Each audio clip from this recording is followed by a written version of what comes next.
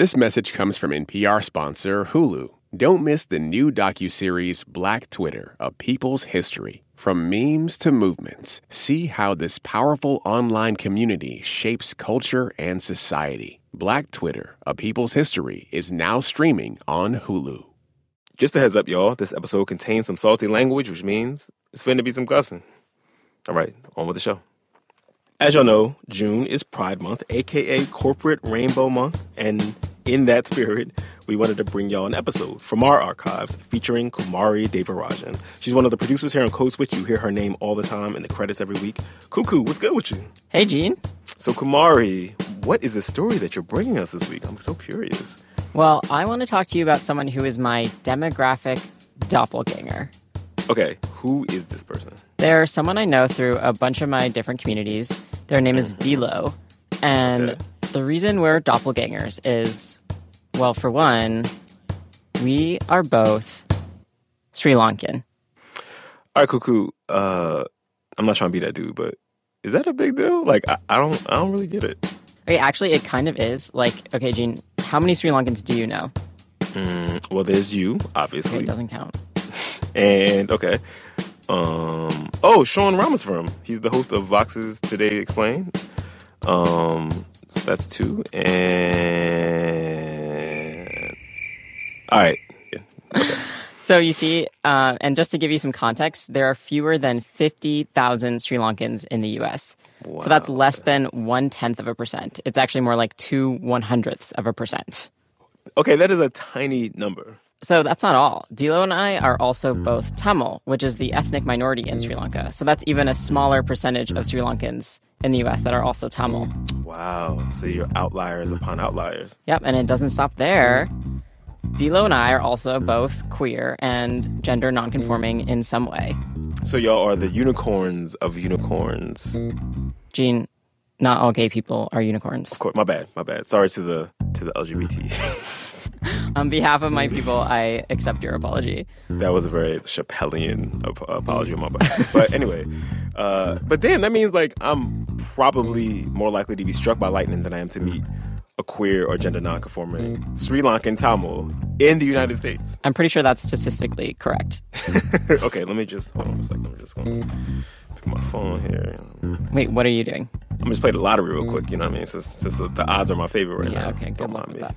So yeah, D-Lo and I, we're here, we're queer, we're from the other hemisphere, we're Sri Lankan Tamils, so of course we found each other. That will be the soundbite they use to caricature us on Fox News, BT Dubs. So, okay, Kumari, how did you two find each other in this big country? Well, so D-Lo is an actor, and he's a writer and a comic, and he does a lot of solo-based theater. And I met him when I went to see him perform his one-man show at the Los Angeles LGBT Center in 2019. Do you remember that? Yes. Wait, after my show, right? I remember coming out of the theater, and then I feel like you were on the side or something like that, and then we ended up talking, and you told me that you were Sri Lankan, and I was like, what? And then, of course, after going nutty, then I was like, are you Tamil? And then you are, right? Yeah. And then I was like, no! And then I'm like, why don't I know you? Mm-hmm. Did I babysit you? Are we related? Right. Important question. Yeah. So tell me about the show. I'm very fascinated. What is it called? It's called To Tea or Not to Tea. To tea or not to tea? That is the question. And I've already told you I've been on testosterone for 4 years now, which means you know the answer to that question, which means you can leave. So as D-Lo was saying, that question nods to his struggle over whether or not he should take testosterone. But the show is about a lot more than that. It's about coming of age, chosen family, honoring your parents. So the way it's structured is he jumps around in time a lot. So part of the show takes place when D-Lo is an adult at their commitment ceremony to their then partner. So there's all this drama and conflict and love that comes with bringing your big Sri Lankan family to a very queer and trans situation. Mm-hmm. I imagine you got to prep the people in both camps beforehand. I wouldn't know anything about that, Gene. But yeah, he weaves in these vignettes of himself growing up. So you see him as a little kid just being himself. And then when his natural tendencies bump up against the reality of what's normal and accepted, GDM doing your air quotes around normal. Right, of course. So you see him try really hard to be the person his parents wanted their kid to be. And then you see him understand who he actually is. And you see his parents do the same thing alongside him. So, Kumari, this must have really hit close to home for you. Yeah, it was actually kind of unnerving. Like, there are a lot of things I've experienced that I don't really talk about. And then all of a sudden, I'm watching a show by someone who is talking about a lot of them. And, you know, our situations are different in a lot of ways. Right. Not all queer Sri Lankan Tamil Angelinos. But I do feel like a lot of the benchmarks he uses to describe his coming of age are eerily similar.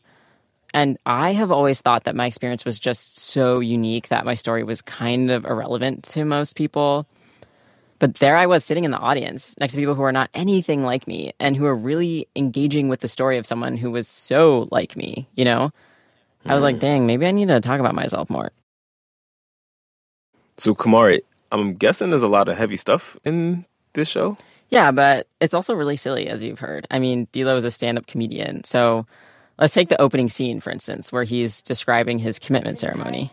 And I looked out into the crowd and I saw all of my Tamil Sri Lankan family, and I saw all of my queer trans people of color family, and everybody was loving on each other. And I was getting so emotional. And then the DJ played my favorite song. I always open up every show with what I consider like the warm-up type fives. You know what I'm saying? Even though it's solo-based theater, I want to let the audience know that they're going to have a good time. That song, by the way, was inescapable back when it dropped. Yep. When I was in high school, and it feels more ubiquitous now. It's bananas. You know what? I'm kind of fine with that. It is a bop. I really want to hear what the two of you talked about, because I imagine y'all had a lot to talk about. So to start off, I asked Dilo about why they decided to center the show around their decision to take testosterone. And they said it was because it was a really torturous process. Being that I'm from a generation that had no language, had nothing but transphobia in the world, it's like queer people do this thing where we just do the best that we can in the bodies that we're given and the situation that we're given. And so my best situation was to stay in the body that I was in, to identify as a trans-masculine, or what the words that we used back then were like stud or BOI. I almost drank the Kool-Aid in believing that my body was the revolution. Do you get what I'm saying? And that, I think, is too much pressure for any one person to put that on their physical body. And I think that if you would have asked my younger self when I was a kid, this is an option, do you want to take it? I'd be like, hell yeah, this is what I've been praying for. Hell yeah.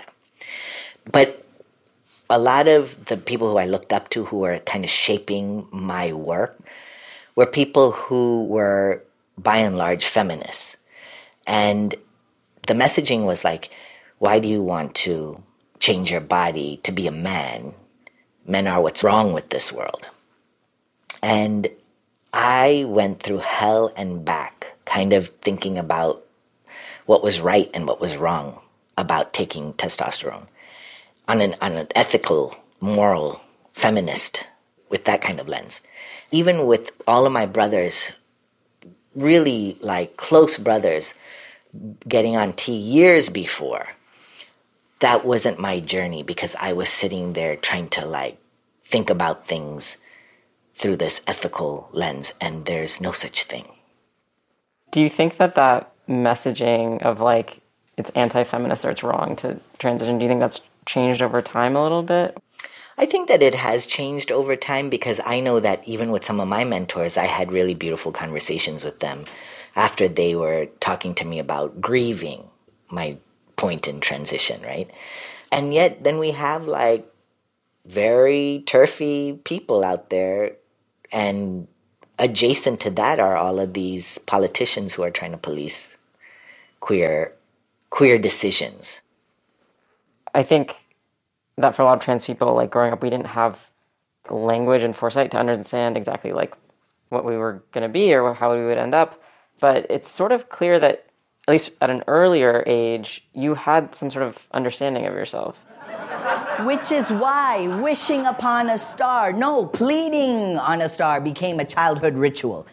Dear Jesus and Holy Spirit brother and God the Dad and 10,000 Hindu gods, please make me a boy for my birthday. Please, I'll be good for such a long time. Please, the sooner the better, please, and thank you, and amen, and everything. Yes, I did. I knew that I wanted to be a boy. Like, not wanted to, I thought that I was, you know? I didn't understand how genitalia and sex assignment worked, but I was like, that's me. And when people were like, well, you can't do that, I would be like, okay, whatever. And nobody tripped. That was the other thing. There was no messaging from when I was younger that what I was doing was wrong. Like, it's toxic in a lot of ways that Sri Lankan people don't say things to other people. But, like, in this one way, I was glad that nobody alerted my parents to the fact that they sniffed out my queerness from a young age, you know? My parents didn't know. I'm like, thank God they didn't have gaydar. You know what I'm saying? Like, because here, like, when you look at my pictures, you're like, oh, this is clear. They had a son. You know what I'm saying? There's certain scenes where it's like euphoria or elation, like when you're playing freeze tag and it's like boys versus girls, and the girls just sort of automatically start chasing you like you're not them, you're the other one. Come here, D, I'm gonna get you. I'm gonna get you. Come back here. I'm gonna get you. Shut up, Tommy. D-Lo looks like a boy. It just makes sense is all I'm saying. You could totally tag me. To be seen in that way was, as a kid, I was like, yes, like this transfers over, you know? Pretty much every girl and boy in my class treated me as if I was a dude. And yet there were these certain times where everybody would get confused, including myself. Oftentimes, if a teacher didn't know, they'd be like, what are you doing here? Go over here, you know? I like that you said euphoria and elation because it is radical. And I think that when I said I didn't understand it until later, I know that it's radical because nobody yucked my yum. You know what I'm saying? Mm-hmm. I hear a lot that trans people look back and they mourn this fact that they didn't have a girlhood or a boyhood. Do you feel like you had a boyhood? I feel like I had as much of a boyhood as I could have had. I had really, really, really strong and beautiful relationships with cis boys. You know, I got to play with boy things. I was never shamed. So for all of that, I don't feel like I missed certain things. Of course, there was like some, you know, sadness, like if all the boys were out doing something and I wasn't invited or whatever, like, and then you deal with that, you know. But I was also allowed into women's circles, and it felt more like, do I belong? And then I realized this is also where I belong.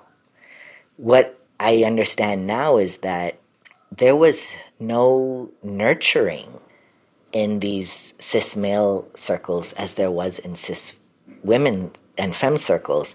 And I would end up being the nurturer in my cis male communities. So, yeah, I like the blend that I got. Yeah.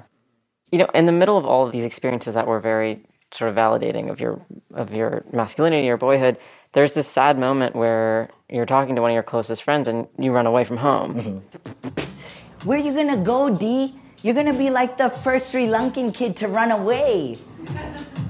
Neelan, thinking about a master plan.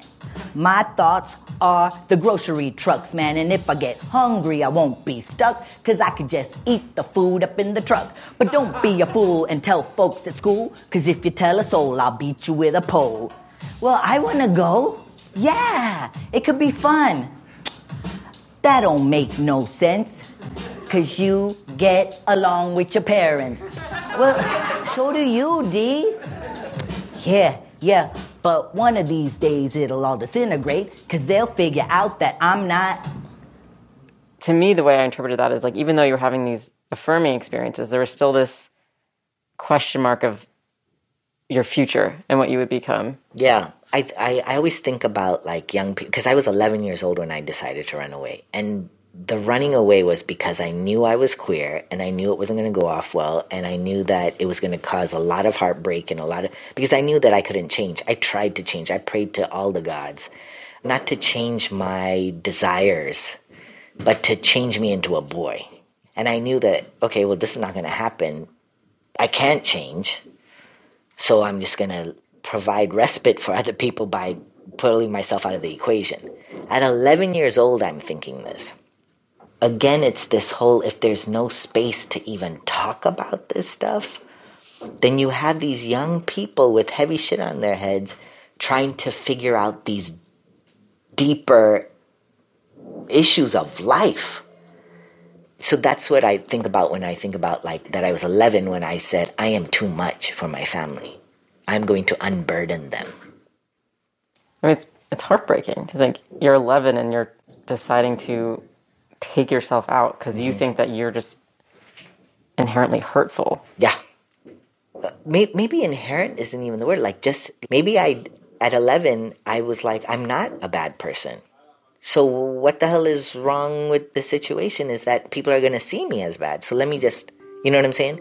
I felt like I just got to do this. Oh man, like really sensitive, emotionally aware kids just feel responsible for everything. Like if they fiddle with the knobs, like, and they were more this or they were less that, then they can make their home lives, you know, better or more manageable in some way. Yeah, and for D'Lo, that feeling got supercharged because soon after he tried to run away, his older sister, who had been really protective of him, died in a plane crash when he was in 8th grade. Oh my God. Again, there was no space to process, and so you're just kind of walking around going, my shit doesn't matter. Again. As his parents' only surviving child, D'Lo felt obligated to be a good kid for his parents and to fall in line. Yeah, it was like extra pressure to not kick up waves and not cause them any more grief. And it was also around that time that D'Lo was going through puberty. I was like, thanks God, perfect timing. Just like the worst. Which was when he went from being one of the guys to trying to be a girl. That was where I got my first, like, waves of depression. But I knew that if I stayed looking, behaving, being a boy, that people were sniffing me out already, you know?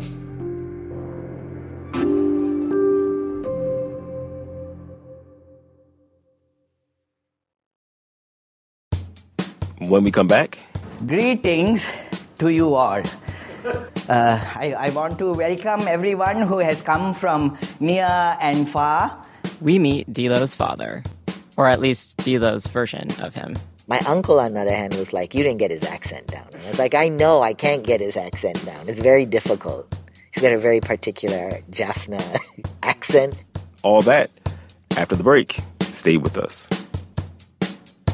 This message comes from NPR sponsor Teladoc Health. There are lots of reasons for wanting to be healthy. Family, work, living a fuller life. Teladoc Health understands. Whether you have diabetes, high blood pressure, or just need to manage your weight, Teladoc Health can help. Visit teladochealth.com/what's your why for more information. That's TELADOC health/what's your why. This message comes from NPR sponsor BetterHelp. When you keep your stress bottled up, it can eat away at you. Therapy is a safe space to get things off your chest and to figure out how to make them better. Try BetterHelp Online Therapy, designed to be convenient, flexible, and suited to your schedule. Get it off your chest with BetterHelp at BetterHelp.com/NPR today to get 10% off your first month. This message comes from NPR sponsor Mint Mobile. From the gas pump to the grocery store, inflation is everywhere. So Mint Mobile is offering premium wireless starting at just $15 a month. To get your new phone plan for just $15, go to mintmobile.com/switch.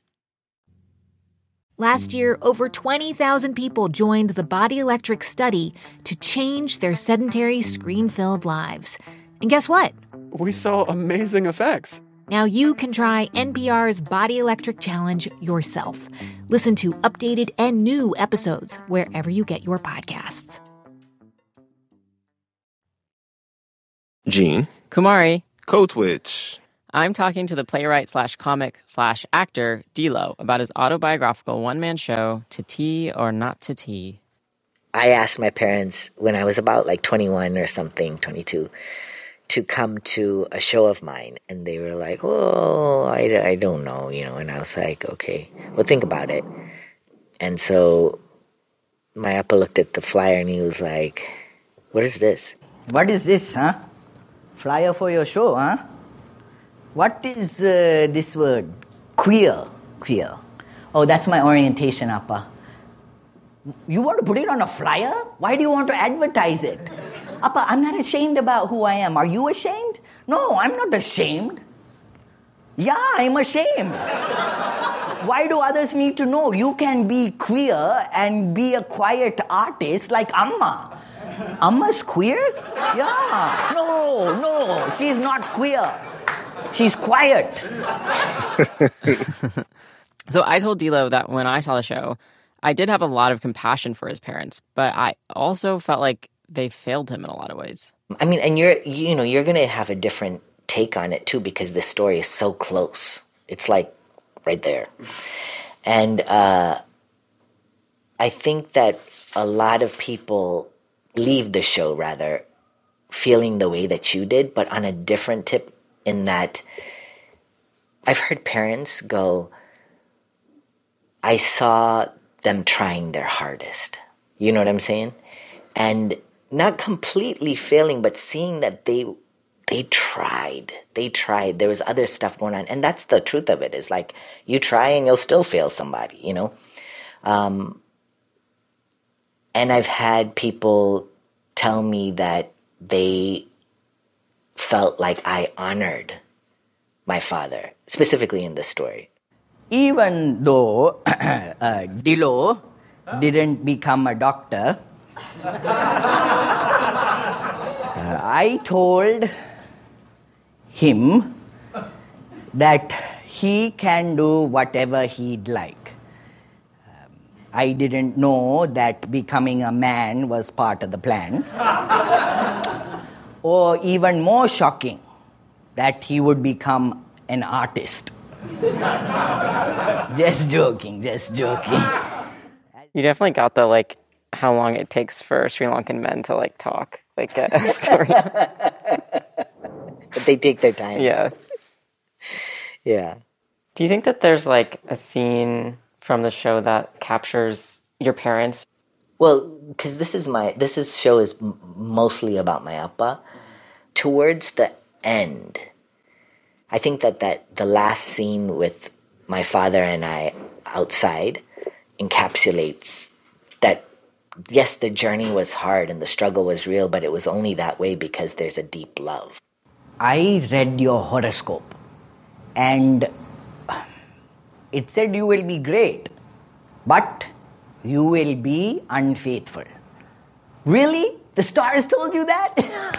Did it say who with? Because Anjana told me I could totally sleep with Rosario Dawson. No! Don't be stupid. If you are unfaithful, I will disown you. Anyway, when are you two going to give us grand monkeys, huh? Don't you want to be an appa? It's a moment where you see that the character of my father has come to terms with, for lack of a better way of saying this, his own queerness. And it's not his queerness as a queer person, but his queerness as it is related to his child being a big old queer. And that he has all this shame and that he got transformed through the power of queerness and that he could be more free from that point forward.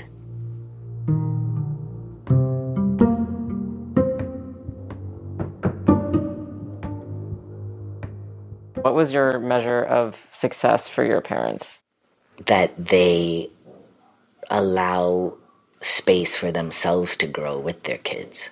Like, I have my cousins and really amazing queer parents in my life who, when I watch how they parent, I'm like, damn, I wish you were my mom. And I know that's fucked up to say, but I feel that a lot. I'm like, God damn, my people's is doing this thing right. And my Amma asked me one time, she was like, was I a good mother? It came out of left field. I was shocked when she asked that question. And I said, I think you did the best that you could, given the fact that you came from a community where people didn't talk about their feelings, where you were coming to the States as in your 20s, you didn't know yourself, and you're trying to keep up with the Joneses because you think that that's what's up, and then you have a kid who dies, and then you have another kid who is trans. That's a hand. You know what I'm saying? So in that way, like, I'm just like, the fact that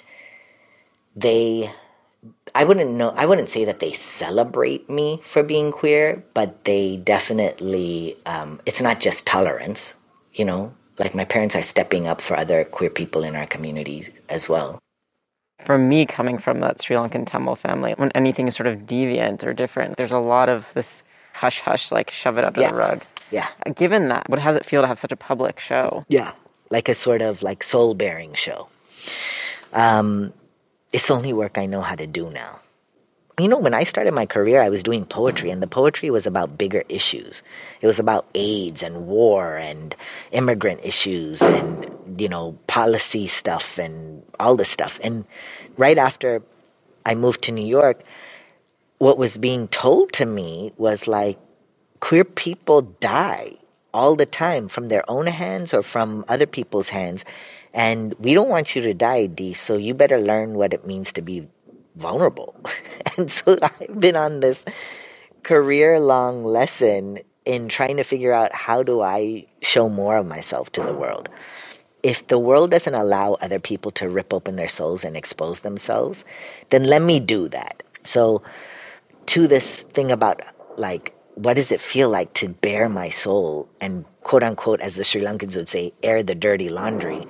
I think that for the most part, people are kind of relieved that it was done. It's like, oh, you know, like I'm not saying Kanye right now, but like Kanye back then, like sometimes he would say the shit that everybody needed. Like, it was like there was too much pressure in the tire and somebody just needed to, like, release some air out the valve. There's a bad analogy using Kanye, but what I'm saying is that he could shake shit up by just being. Having gone through everything you've gone through and having all the language and experiences you have now to, like, really excavate those memories, like, what sort of feelings does it bring up? Immediately I thought, do I wish that my life could have been easier knowing what I know now? And I've come to that realization that I wouldn't be who I am. Mm-hmm. And I'm liking myself more. Do I want other people to suffer? No. You know what I'm saying? Like, am I trying to, like, use where I've been to, like, prevent that from happening with other people? Abso-fucking-lutely. Listening to your conversation, Kamari, I'm really curious about the uncanny valleyness of it all, like how you processed it, because here's this dude who is so much like you, like putting all his business out there, like out on Front Street, and watching it probably made plain all the ways that he isn't like you, like all the peculiarities of your own story and your own identity and how you processed all of that. Yeah, I mean, honestly, it gave me a lot of anxiety. Because it's like, here are all the things that are so private and personal and related to me and my experience. And now here I am making them live on Code Switch and on NPR. It's like I'm exposing myself without exposing myself because it's D-Lo talking about them, not me. But I am the one asking the questions and shaping the story. So it feels dangerous. It's like I'm on the precipice of sharing my own experience, or I'm talking around my experience. And as I'm saying this, I realize that I did this to myself. I chose to talk to D-Lo. I pitched this to the show. I only have myself to blame. You did it to yourself. You did it to yourself. No, but this definitely still took me out of my comfort zone. So talking about queer Sri Lankan stuff on Code Switch or on NPR, which is what my parents listen to, what people who know my parents listen to. It's kind of like I'm playing with fire. And some people are about to find the flyer for my show, metaphorically speaking. And, if I hadn't seen the show, I probably wouldn't have had the courage to put myself out here like this, even the little bit that I am.